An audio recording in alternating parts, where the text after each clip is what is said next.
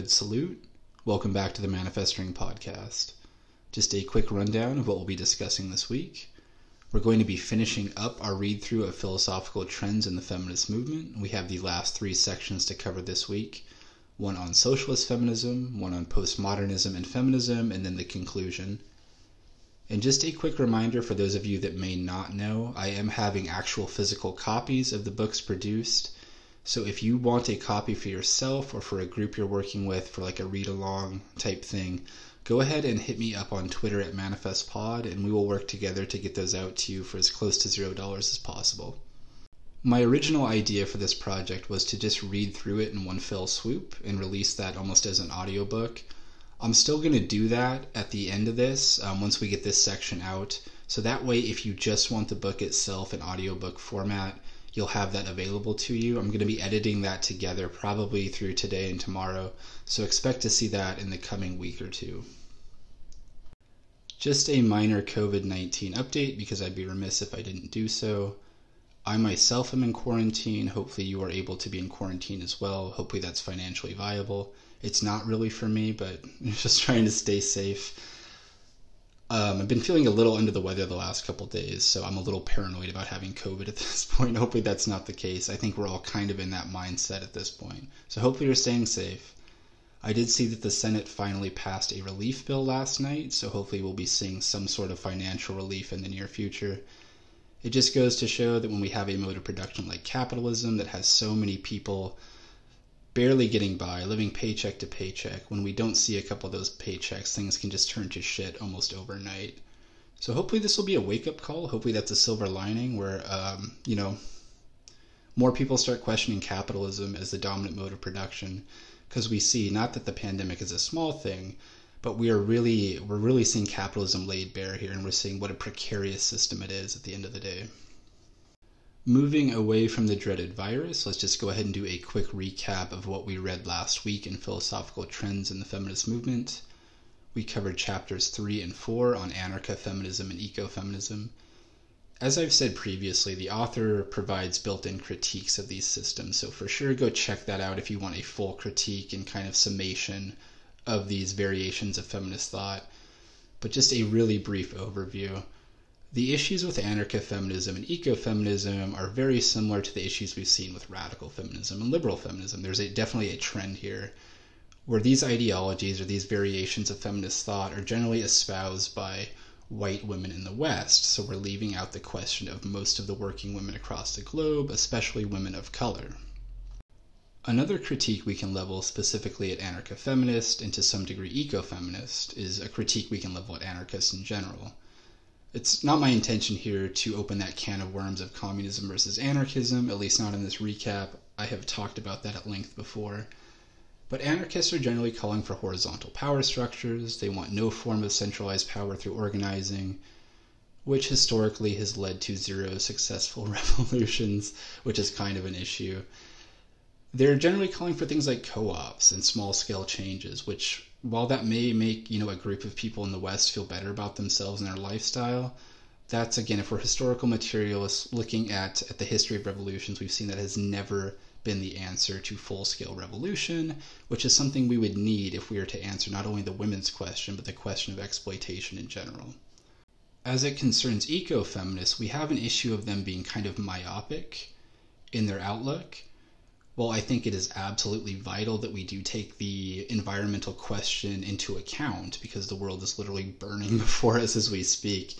I think it's something that needs to be part of an intersectional outlook, of course. So when we're focusing on just things like either identity politics or even something like just the environment, again, that is not going to be enough to get us to a revolution, to say the least. So let's go ahead and move into the final 3 sections of the book, which, as I said at the top of the show, cover socialist feminism, postmodernism and feminism, and there's a conclusion as well.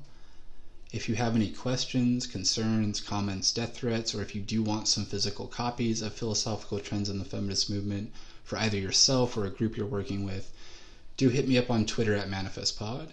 And if you want to support the show at all, just go ahead and look for my show on anchor.fm. There's a little support button there.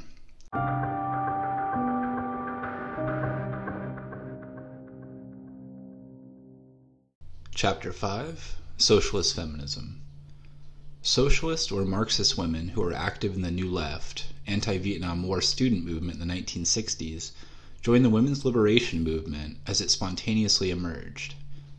Influenced by the feminist arguments raised within the movement, they raised questions about their own role within the broad democratic movement and the analysis on the women's question being put forward by the New Left, essentially a Trotskyite revisionist leftist trend critical of the Soviet Union and China, of which they were a part. Though they were critical of the socialists and communists for ignoring the women's question, unlike the radical feminist trend, they did not break with the socialist movement, but concentrated their efforts on combining Marxism with radical feminist ideas. There is a wide spectrum amongst them as well. Some feminists who are involved in serious study and political activity from the Marxist perspective also call themselves Marxist feminists, to denote both their difference from socialist feminists and their seriousness about the women's question. Marxist feminists like Mary Rosa Della Costa and others from a feminist group in Italy did a theoretical analysis of housework under capitalism. Della Costa argued in detail that through domestic work, women are reproducing the worker, a commodity. Hence, according to them, it was wrong to consider that only use values are created through domestic work. Domestic work also produces exchange values, the labor power. When the demand for wages for housework arose, Della Costa supported it as a tactical move to make society realize the value of housework. Though most did not agree with their conclusion that housework creates surplus value, they supported the demand for wages for housework, and their analysis created a great deal of discussion in feminist and Marxist circles around the world and led to a heightened awareness of how housework serves capital. Most socialist feminists were critical of the demand, but it was debated at length. Initially, the question of housework in the early 70s was an important part of their discussion, but by the 1980s, it became clear that a large proportion of women were working outside the house, or for some part of their lives, they worked outside the house. By the early 1980s, 45% of the total workforce in the US was female. Then their focus of study became the situation of women in the labor force in their countries. Socialist feminists have analyzed how women in the US have been discriminated against in jobs and wages. The gender segregation in jobs, too, concentration of women in certain types of jobs which are low wage, have been documented in detail by them. These studies have been useful to expose the patriarchal nature of capitalism. But for the purpose of this article, only the theoretical position regarding women's oppression in capitalism that they take will be considered by us. We will present the position put forward by Heidi Hartman in a much circulated and debated article, The Unhappy Marriage of Marxism and Feminism Towards a More Progressive Union, to understand the basic socialist feminist position. According to Heidi Hartman, Marxism and feminism are two sets of systems of analysis which have been married, but the marriage is unhappy because only Marxism, with its analytic power to analyze capital, is dominating. But according to her, while Marxism provides an analysis of historical development and of capital, it has not analyzed the relations of men and women. She says that the relations between men and women are also determined by a system which is patriarchal, which feminists have analyzed. Both historical materialist analysis of Marxism and patriarchy, as a historical and social structure, are necessary to understand the development of Western capital society and the position of women within it, to understand how relations between men have been created and how patriarchy has shaped the course of capitalism. She is critical of Marxism on the women's question. She says that Marxism has dealt with the women's question only in relation to the economic system.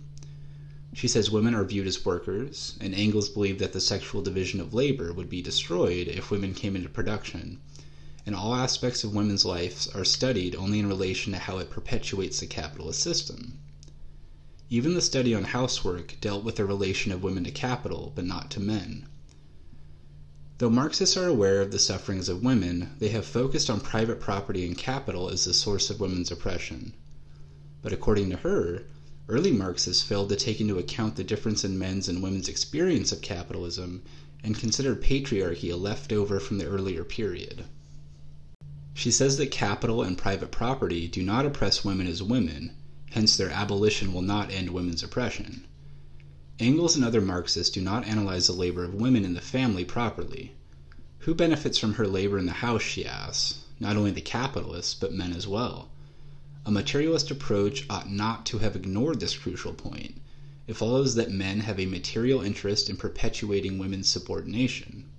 Further, her analysis held that though Marxism helps us to understand the capitalist production structure, its occupational structure and its dominant ideology, along with its concepts like reserve army, wage labor, and class, they're gender blind because it makes no analysis about who will fill these empty places, that is, who will be the wage labor, who will be the reserve army, etc., etc. For capitalism, anyone, irrespective of gender, race, and nationality, can fill these roles. This, they say, is where the women's question suffers. Some feminists have analyzed women's work using Marxist methodology, but adapting it. Juliet Mitchell, for example, analyzed women's work in the market, her work of reproduction, sexuality, and child-rearing. According to her, the work in the marketplace is production, the rest is ideological. For Mitchell, patriarchy operates in the realm of reproduction, sexuality, and child-rearing. She did a psychoanalytical study of how gender-based personalities are formed for men and women. According to Mitchell, quote, "We are dealing with two autonomous R-as, the economic mode of capitalism and the ideological mode of patriarchy," unquote. Hartman disagrees with Mitchell because she views patriarchy only as ideological and does not give it a material base. According to her, the material base of patriarchy is men's control over women's labor power. They control it by denying access to women over society's productive resources, denying her a job with a living wage, etc., and restricting her sexuality. This control, according to her, operates not only within the family, but also outside the workplace. At home, she serves the husband, and at work she serves the boss.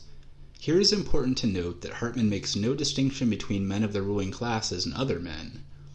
Hartman concluded that there is no pure patriarchy and no pure capitalism. Production and reproduction are combined in a whole society in the way it was organized, and hence we have what she calls patriarchal capitalism. According to her, there is a strong partnership between patriarchy and capitalism. Marxism, she feels, underestimated the strength and flexibility of patriarchy and overestimated the strength of capital.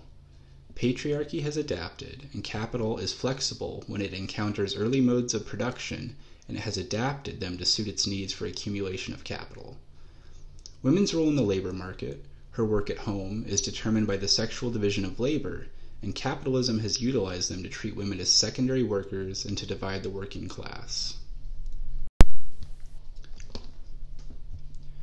Some other socialist feminists do not agree with Hartman's position that there are two autonomous systems operating: one, capitalism in the realm of production, and two, patriarchy in the realm of reproduction and ideology. They call this dual systems theory. Iris Young, for example, believes that Hartman's dual system makes patriarchy some kind of universal phenomenon, which is existing before capitalism, and in every known society makes it ahistorical and prone to cultural and racial bias.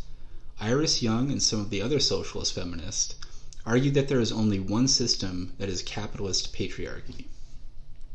According to Young, the concept that can help to analyze this clearly is not class, because it is gender blind, but division of labor.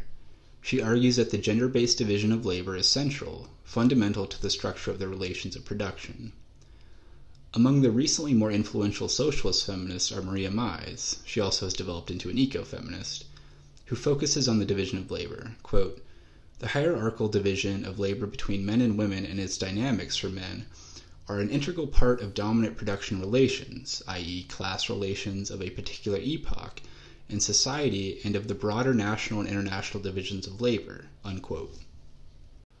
According to her, a materialist explanation requires us to analyze the nature of women's and men's interaction with nature, and through it build up their human or social nature. In this context, she is critical of Engels for not considering this aspect. Femaleness and maleness are defined in each historical epoch differently. Thus, in earlier, what she calls matriistic societies, women were significant for they were productive. They were active producers of life. Under capitalist conditions, this has changed and they are housewives, empty of all creative and productive qualities. Women as producers of children and milk, as gatherers and agriculturists, had a relation with nature which was different from that of men. Men related to nature through tools. Male supremacy came not from superior economic contribution, but from the fact that they invented destructive tools through which they controlled women, nature, and other men. Further, she adds that it was the pastoral economy in which patriarchal relations were established. Men learnt the role of the male in impregnation. Their monopoly over arms and this knowledge of the male role in reproduction led to changes in the division of labor. Women were no longer important as gatherers of food or as producers, but their role was breeding children. Thus she concludes that we can attribute the symmetric division of labor between men and women to this predatory mode of production, or rather appropriation, which is based on male monopoly over means of coercion, i.e. arms and direct violence, by means of which permanent relations of exploitation and dominance between the sexes was created and maintained. To uphold this, the family, state, and religion have played an important part. Though Maya says that we should reject biological determinism, she herself veers towards it. Several of their proposals for social change, like those of radical feminists, are directed towards transformation of man-woman relations and the responsibility of rearing children. The central concern of socialist feminists, according to her, is reproductive freedom. This means that women should have control over whether to have children and when to have children. Reproductive freedom includes the right to safe birth control measures, the right to safe abortion, daycare centers, a decent wage that can look after children, medical care, and housing. It also includes freedom of sexual choice, that is the right to have children outside the socio-cultural norm that children can only be brought up in a family of a woman with a man. Women outside such arrangements should also be allowed to have and bring up children. And child rearing in the long run must be transformed from a woman's task to that of men and women. Women should not suffer due to childlessness or due to compulsory motherhood, but they recognize that to guarantee all the above, the wage structure of society must change, women's role must change, compulsory heterosexuality must end, and the care of children must become a collective enterprise, and all this is not possible within the capitalist system. The capitalist mode of production must be transformed, but not alone. Both, also modes of procreation, must be transformed together. Among later writers, an important contribution has come from Gerda Lerner. In her book, The Creation of Patriarchy, she goes into a detailed explanation of the origins of patriarchy. She argues that it is a historical process that is not one moment in history, due not to one cause, but a process that proceeded over 2,500 years from about 3100 BC to 600 BC. She states that Engels in his pioneering work made major contributions to our understanding of women's position in society and history.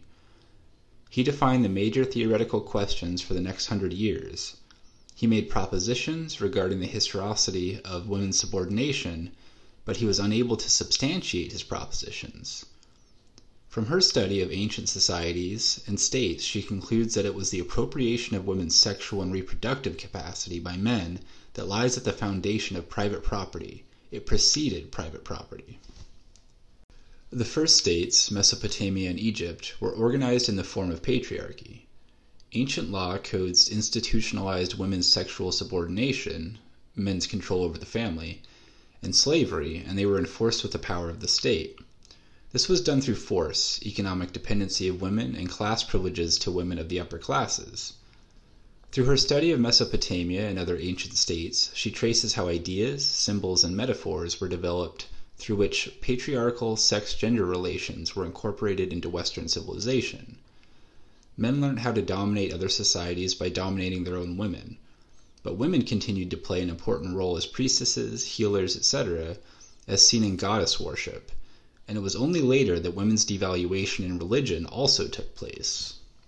Socialist feminists use terms like mechanical Marxist, traditional Marxist, to economistic Marxist as those who uphold the Marxist theory concentrating on study and analysis of the capitalist economy and politics and differentiate themselves from them. They are criticizing all Marxists for not considering the fight against women's oppression as the central aspect of the struggle against capitalism. According to them, organizing women, such as feminist organizing projects, should be considered as socialist political work, and socialist political activity must have a feminist side to it. Socialist feminist strategy for women's liberation. After tracing the history of the relationship between the left movement and the feminist movement in the US, a history where they have walked separately, Hartman strongly feels that the struggle against capitalism cannot be successful unless feminist issues are also taken up. She puts forward a strategy in which she says that the struggle for socialism must be in alliance with groups with different interests, such as women interests are different from general working class interests. And secondly, she says that women must not trust men to liberate them after revolution. Women must have their own 48 separate organizations and their own power base. Young too supports the formation of autonomous women's group, but thinks that there are no issues concerning women that do not involve an attack on capitalism as well. As far as her strategy is concerned, she means that there is no need for a vanguard party to make revolution successful, and that women's groups should be independent of the socialist organization. Jagger puts this clearly when she writes that, quote, "The goal of socialist feminism is to overthrow the whole social order of what some call capitalist patriarchy, in which women suffer alienation in every aspect of their lives. The socialist feminist strategy is to support some mixed socialist organizations, but also form independent women's groups and ultimately an independent women's movement committed with equal dedication to the destruction of capitalism and the destruction of male dominance. The women's movement will join in coalitions with other revolutionary movements, but it will not give up its organizational independence," unquote. They have taken up agitations and propaganda on issues that are anti-capitalist and against male domination. Since they identify the mode of reproduction, procreation, etc., as the basis for the oppression of women, they have included it in the Marxist concept of the base of society. So they believe that many of the issues being taken up, like the struggle against rape, sexual harassment, for free abortion, are both anti-capitalist and a challenge of male domination. They have supported the efforts of developing a women's culture which encourages the collective spirit. They also support the efforts to build alternative institutions like healthcare facilities and encourage community living or some form of midway arrangement. In this they are close to radical feminists. But unlike radical feminists, whose aim is that these facilities should enable women to move away from patriarchal white culture into their own haven, socialist feminists do not believe such a retreat is possible within the framework of capitalism. In short, socialist feminists see it as a means of organizing and helping women, while radical feminists see it as a goal of completely separating from men. Socialist feminists, like radical feminists, believe that the efforts to change the family structure, which is what they call the cornerstone of women's oppression, must start now. So they have been encouraging community living, or some sort of midway arrangements, where people try to overcome the gender division in work sharing, looking after children, and where lesbians and heterosexual people can live together. Though they are aware that this is only partial, and success cannot be achieved within a capitalist society, they believe it is important to make the effort. Radical feminists assert that such arrangements are, quote-unquote, living in revolution. That means that this act is revolution itself. Socialist feminists are aware that transformation will not come slowly, but that there will be periods of upheaval, and these are preparations. So this is their priority. Both radical feminists and socialist feminists have come under strong attack from black women for essentially ignoring the situation of black women and concentrating all their analysis on the situation of white, middle-class women and theorizing from it. For example, Joseph points out the condition of black slave women who were never considered feminine. In the fields and plantations, in labor and in punishment, they were treated equal to men. The black family could never stabilize under conditions of slavery, and black men were hardly in a condition to dominate their women, slaves that they were. Also later on, black women have had to work for their living, and many of them have been domestic servants in rich white houses. The harassment they face there, the long hours of work, make their experience very different from those of white women. Hence they are not in agreement with the concepts of family being the source of oppression. For blacks it was a source of resistance to racism. On dependence of women on men, black women can hardly be dependent on black men given the high rates of unemployment among them, and the reproduction role of women. They reproduced white labor and children through their domestic employment in white houses. Racism is an all-pervasive situation for them, and this brings them in alliance with black men rather than with white women. Then white women themselves have been involved in perpetuating racism, about which feminists should introspect, she argues. Initially, black women hardly participated in the feminist movement. though in the 1980s, slowly, a black feminist movement had developed which was trying to combine the struggle against male domination with the struggle against racism and capitalism. These and similar criticisms from women of other third world countries has given rise to a trend within feminism called global feminism. In this context, postmodernism also gained a following among feminists. Critique of socialist feminism. Basically, if we see the main theoretical writings of socialist feminists, we can see that they are trying to combine Marxist theory with radical feminist theory, and their emphasis is on proving that women's oppression is the central and moving force in the struggle within society. The theoretical writings have been predominantly in Europe and the US, and they are focused on the situation in advanced capitalist society. All their analysis is related to capitalism in their countries. Even their understanding of Marxism is limited to the study of dialectics of a capitalist economy. There is a tendency to universalize the experience and structure of advanced capitalist countries to the whole world. For example, in South Asia and China, which have had a long feudal period, we see that women's oppression in that period was much more severe. The Maoist perspective on the women's question in India also identifies patriarchy as an institution that has been the cause of women's oppression throughout class society. But it does not identify it as a separate system with its own laws of motion. The understanding is that patriarchy takes different content and forms in different societies, depending on their level of development and the specific history and condition of that particular society. That it has been and is being used by the ruling classes to serve their interests. Hence, there is no separate enemy for patriarchy. The same ruling classes, whether imperialists, capitalists, feudals, and the state they control, are the enemies of women because they uphold and perpetuate the patriarchal family, gender discrimination, and the patriarchal ideology within that society. They get the support of ordinary men, undoubtedly, who imbibe the patriarchal ideas, which are the ideas of the ruling classes and oppress women. But the position of ordinary men and those of the ruling classes cannot be compared. Socialist feminists, by emphasizing reproduction, are underplaying the importance of the role of women in social production.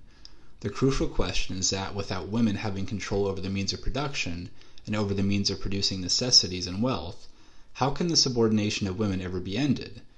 This is not only an economic question, but also a question of power, a political question. Though this can be considered in the context of the gender-based division of labor, in practice their emphasis is on the relations within the heterosexual family, and on ideology of patriarchy. On the other hand, the Marxist perspective stresses women's role in social production, and her withdrawal from playing a significant role in social production has been the basis for her subordination in class society.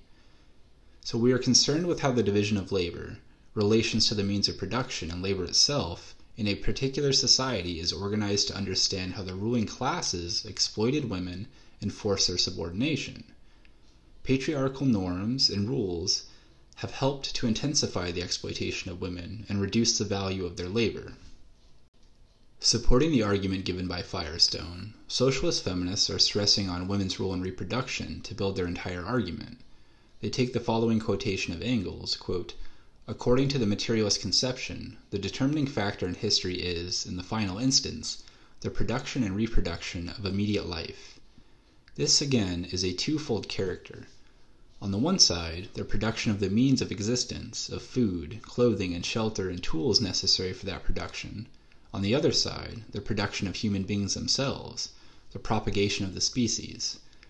The social organization under which the people of a particular epoch live is determined by both kinds of productions," unquote, from the origin of the family of private property and the state.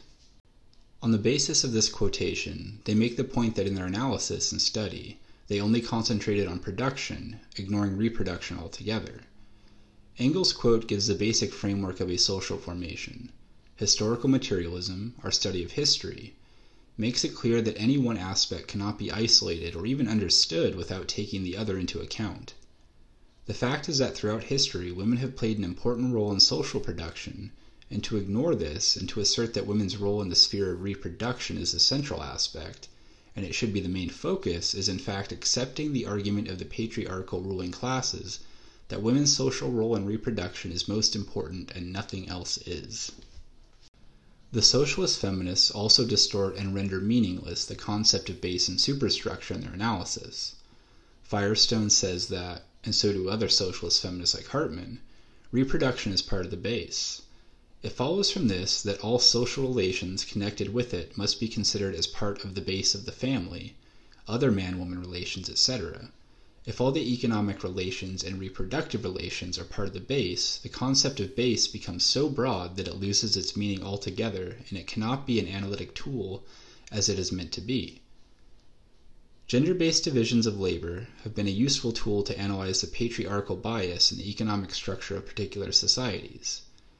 But the socialist feminists who are putting forward the concept of gender division of labor as being more useful than private property are confusing the point historically and analytically.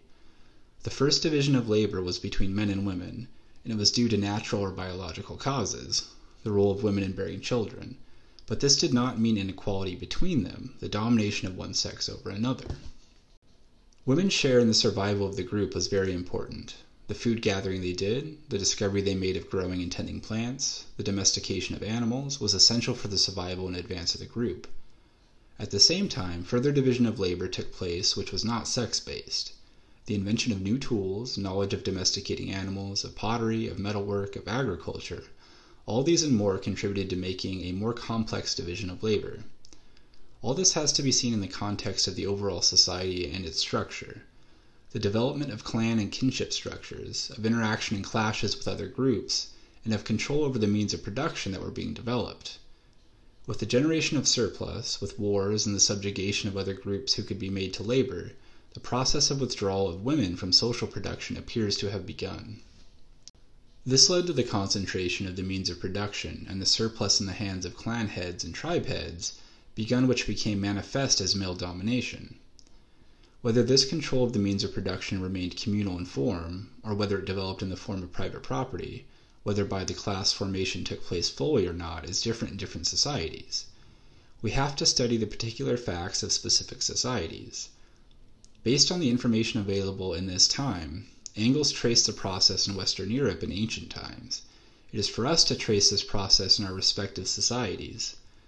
The full-fledged institutionalization of patriarchy could only come later, that is, the defense of or the ideological justification for the withdrawal of women from social production, and their role being limited to reproduction and monogamous relationships, could only come after the full development of the class society and the emergence of the state. Hence, the mere fact of gender division of labor does not explain the inequality. To assert that gender-based division of labor is the basis of women's oppression rather than class still begs the question. If we do not find some social, material reasons for the inequality, we are forced into accepting the argument that men have an innate drive for power and domination. Such an argument is self-defeating because it means that there is no point in struggling for equality. It can never be realized. The task of bearing children by itself cannot be a reason for this inequality, for as we have said earlier, it was a role that was lauded and welcomed in primitive society. Other material reasons had to arise as the cause, which the radical and socialist feminists are not probing. In the realm of ideology, socialist feminists have done detailed analysis exposing the patriarchal culture in their society, such as the myth of motherhood. But the one-sided emphasis by some of them who focus only on ideological and psychological factors makes them lose sight of the wider socio-economic structure on which this ideology and psychology is based. In organizational questions, the socialist feminists are trailing the radical feminists and anarcha-feminists. They have clearly placed their strategy, but this is not a strategy for socialist revolution. It is a completely reformist strategy because it does not address the question of how socialism can be brought about. If, as they believe, socialist or communist parties should not do it, then the women's group should bring forth a strategy of how they will overthrow the male-monopolized bourgeoisie. They are restricting their practical activities to small group organizing, building alternative communities, general propaganda, and mobilizing around specific demands. This is a form of economistic practice. These activities in themselves are useful enough to organize people at the basic level, but they are not enough to overthrow capitalism and to take the process of women's liberation ahead. This entails a major organizing work involving confrontation with the state, its intelligence, and armed power. Socialist feminists have left this question aside, in a sense left it to the very revisionist and revolutionary parties whom they criticize. Hence, their entire orientation is reformist, to undertake limited organizing and propaganda within the present system. A large number of theoreticians of the radical feminist and socialist movement have been absorbed in high-paying, middle-class jobs, especially in the universities and colleges, and this is reflected in the elitism that has crept into their writing and their distance from the mass movement. It is also reflected in the realm of theory. One Marxist feminist states, quote, "By the 1980s, however, many socialist and Marxist feminists working in or near universities and colleges not only had been thoroughly integrated into the professional middle class, but had also abandoned historical materialism's class analysis." Unquote. Chapter 6. Postmodernism and Feminism. The criticism of feminists from non-white women led a section of feminists to move in the direction of multiculturalism and postmodernism. Taking off from the existentialist writer Simone de Beauvoir, they considered that women is the other, opposed to the dominant culture prevailing, such as Dalits, Adivadis, women, etc. Postmodernist feminists are glorifying the position of the other because it is supposed to give insights into the dominant culture of which she is not a part. Women can therefore be critical of the norms, values, and practices imposed on everyone by the dominant culture. They believe that studies should be oriented from the values of those who are being studied, the subalterns, who have been dominated. Postmodernism has been popular among academics. They believe that no fixed categories exist in the case of women.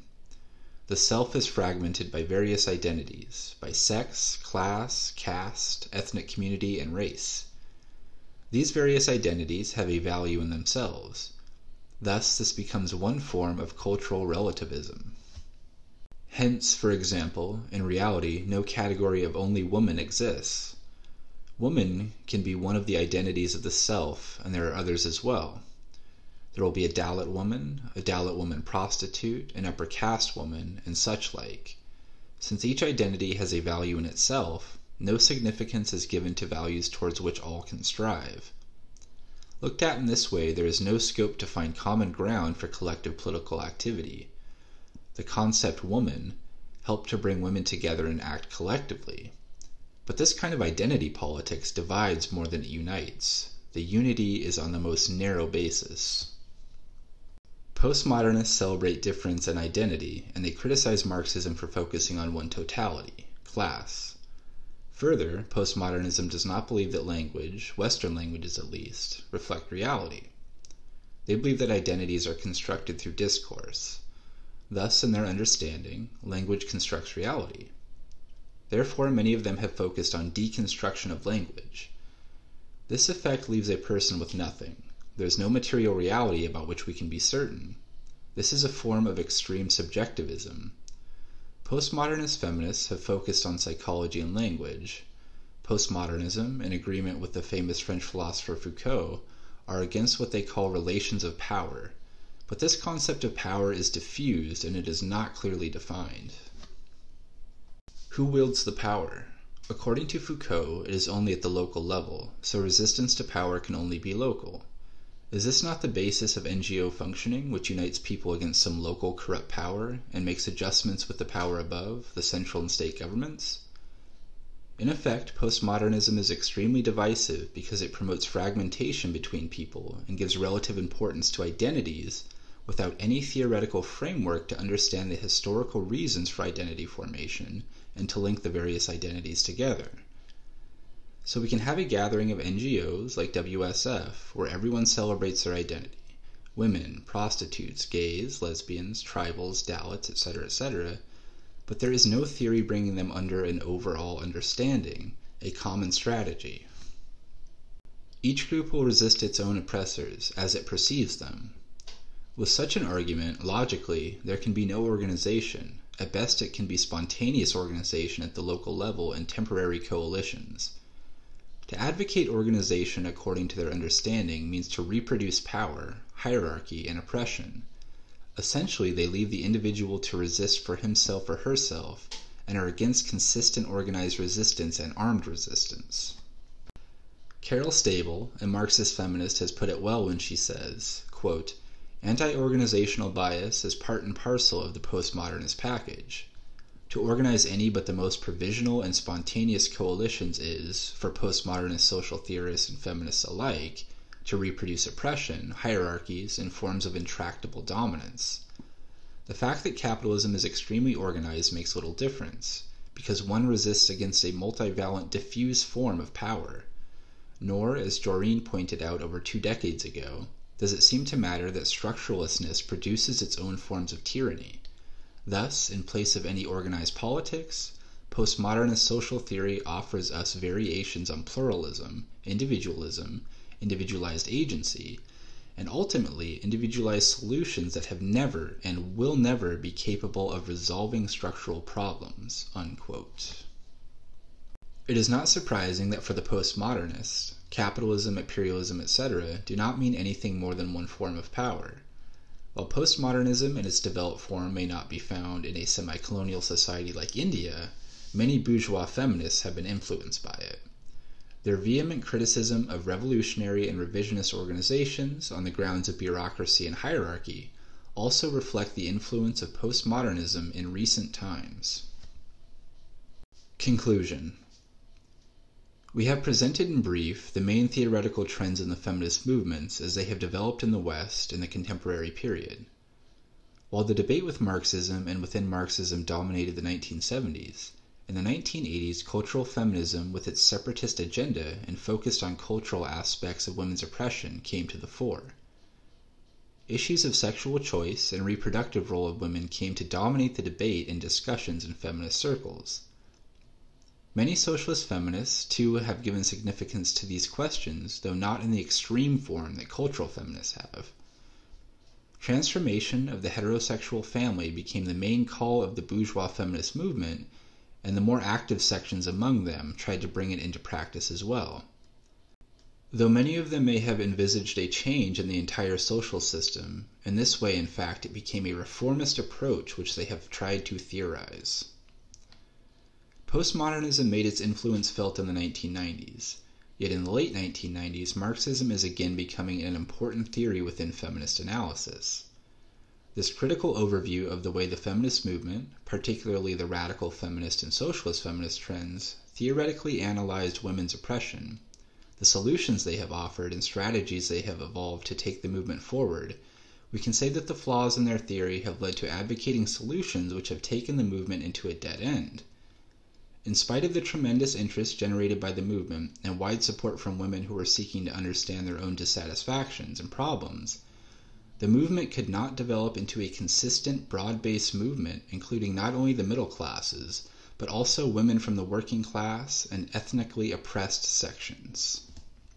The main weaknesses in their theory and strategies were seeking roots of women's oppression in her reproductive role. Since women's role in reproduction is determined by biology, it is something that cannot be changed. Instead of determining the material and social causes for the origin of women's oppression, they focused on a biologically given factor, thereby falling into the trap of biological determinism. In relation, with her biological role focusing on the patriarchal nuclear family as the basic structure in society in which her oppression is rooted.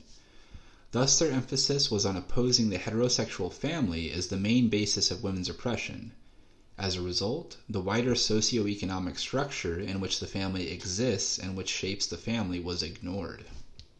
Making the contradiction between men and women is the main contradiction, concentrating their attention on changing the sex-gender system, the gender roles that men and women are trained to play. This meant concentrating on the cultural, psychological aspects of social life while ignoring the wider political and economic forces that gave rise to and defend patriarchal culture. Emphasizing the psychological/personality differences between men and women as biological and advocating separatism for women. Overemphasis on sexual liberation for women, separate groups, separate live-in arrangements, and lesbianism. Essentially, this meant that this section of the women's movement confined itself to small groups and could not appeal to or mobilize the mass of women. Falling into the trap of imperialism and its promotion of pornography, sex tourism, etc., by emphasizing the need for liberating women from sexual repression, or in the name of equal opportunities supporting women's recruitment into the U.S. Army before the Iraq War of 2003. Organizational emphasis on opposition to hierarchy and domination, and focus on small, consciousness-raising groups and alternative activity, which is self-determined, opposing the mobilization and organizing of the large mass of oppressed women. Ignoring or being biased against the contributions made by the socialist movements and socialist revolutions in Russia and China, etc., in bringing about a change in the condition of large sections of women. How incorrect theoretical analysis and wrong strategies can affect a movement can be clearly seen in the case of the feminist movement. Not understanding women's oppression is linked to the wider exploitative socio-economic and political structure, to imperialism. They have sought solutions within the imperialist system itself. These solutions have at best benefited a section of middle-class women, but left the vast mass of oppressed and exploited women far from liberation. The struggle for women's liberation cannot be successful in isolation from the struggle to overthrow the imperialist system itself.